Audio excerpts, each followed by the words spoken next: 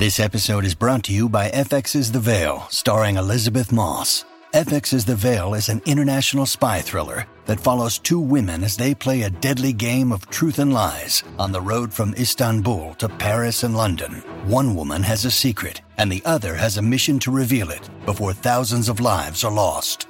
FX's The Veil, now streaming, only on Hulu.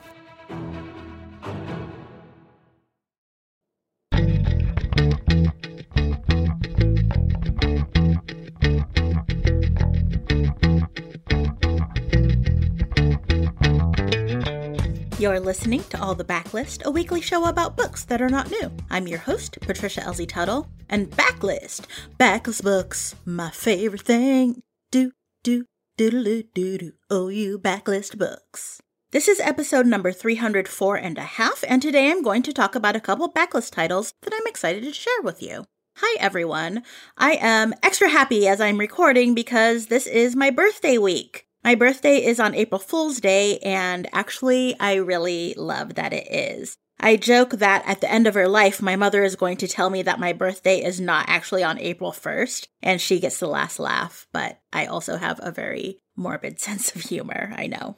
This year is a significant birthday because I am turning 42, and if you read The Hitchhiker's Guide to the Galaxy, then you would know that 42 is the answer to the ultimate question of life, the universe, and everything. I actually didn't get around to reading The Hitchhiker's Guide until maybe 5 or 6 years ago, and it was an interesting experience because there are so many references in pop culture and elsewhere that are based on this book that I only learned about in retrospect. There was lots of, ooh, this is where that's from.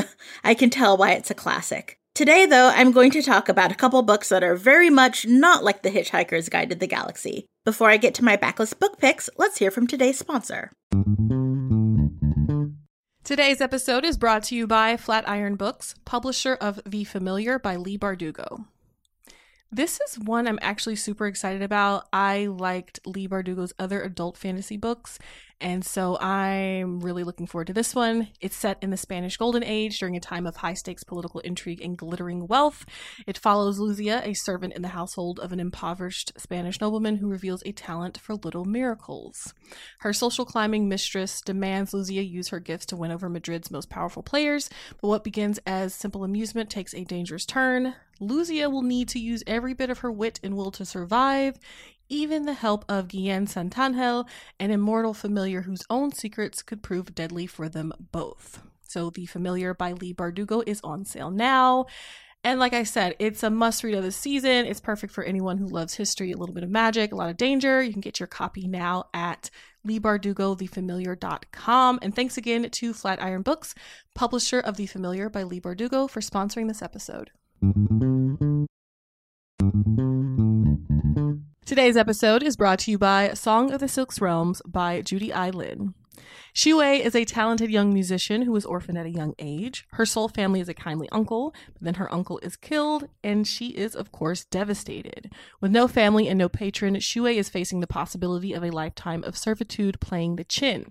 Then one night, she is unexpectedly called to perform for the enigmatic Duke Meng. He surprises Shui further with an irresistible offer.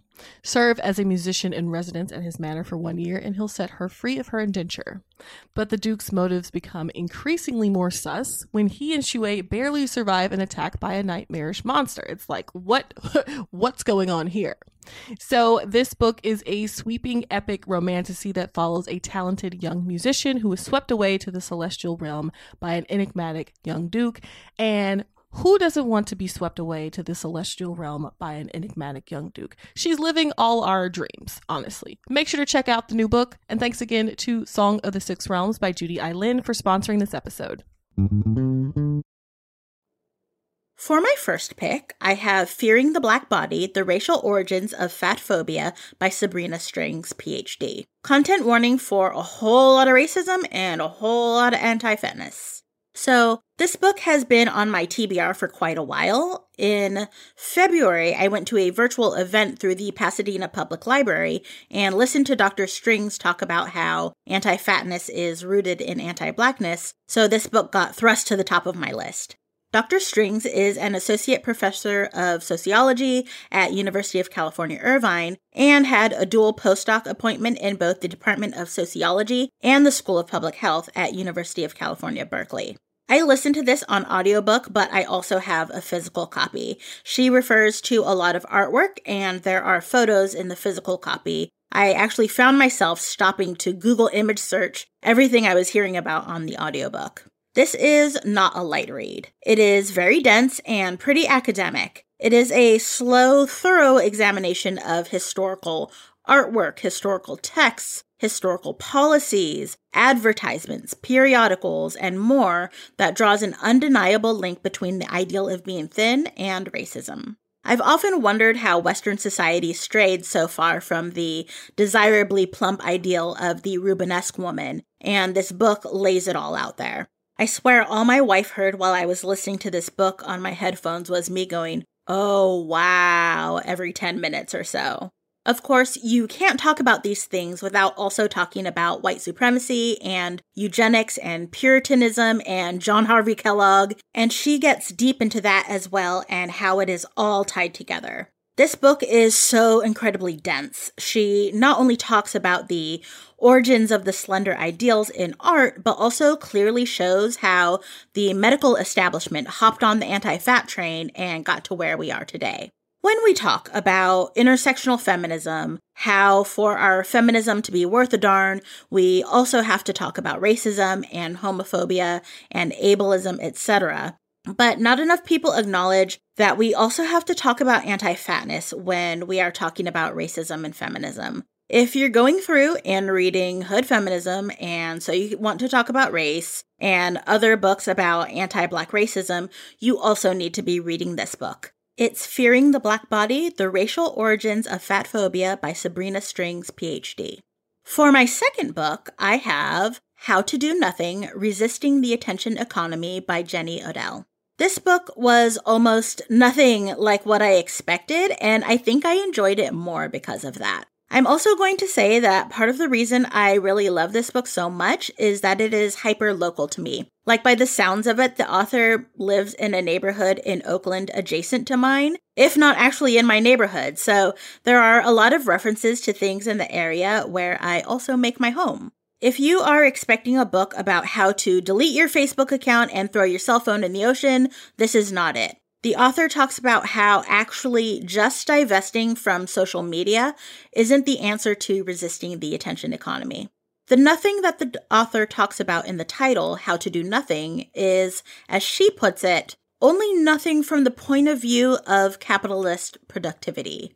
The kind of doing nothing is how to do things that aren't seen as productive, and sometimes even just do things for the sake of doing things, or more importantly, doing things with a purpose that is not capitalism. After all, life is just a series of us doing things, I guess, when you think about it.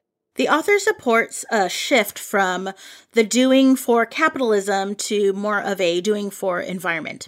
She introduced me to the idea of bioregionalism, but even more specifically, just being present where we are, like fully present, and noticing the spaces we inhabit and the people and other forms of life we share this space with. One section of the book that I found super fascinating is about how certain pieces of artwork can shape the way we see other art and even the world around us. Similarly with birdwatching. Once you start birdwatching and naming the species of birds, you see birds in a different way than before you started doing that. Another section talks about the communes that were especially popular in the 1960s and 1970s, where people wanted to escape from society, to not be a cog in a machine, and then they ended up mostly just rebuilding shadows of the society they claimed to have left. This book gave me so much to think about, especially as I am on a mission to be on my cell phone less. If I'm on my cell phone less, then it stands to reason I would be doing more of something else. And maybe it's not about the time I spend on my phone, but the intentionality of being on my phone. Maybe what I really want is to be on my phone more mindfully. I think this book itself is something that, by reading it, has changed my perception of the spaces I inhabit, And not just because I live in the area, but I found myself being more conscious of my surroundings in general after reading it. I highly recommend this book. It's How to Do Nothing, Resisting the Attention Economy by Jenny Odell. That's it for me this week, book lovers. Thank you so much to our sponsor. A special thank you to my super rad audio editor, Jen Zink, and thank you for listening. For more recs or general bookishness, check out bookriot.com, and don't forget to check out our full stable of podcasts at bookriot.com/listen, or just search Book Riot on your podcast player of choice. You can find a list of the books I mentioned today in the show notes by visiting bookriot.com/allthebooks. Remember, if you're a fan of all the books in all the backlist, and you want to show us some love or leave me a birthday comment, please leave a rating or review on Apple Podcasts. It helps other book lovers find us. If you want to talk about books or nerdy stuff or check in on my shenanigans, you can find me on Twitter and Instagram at The Infophile, as in the lover of information, spelled THEINFOPHILE. In the meantime, have a safe weekend, drink some water, and happy reading!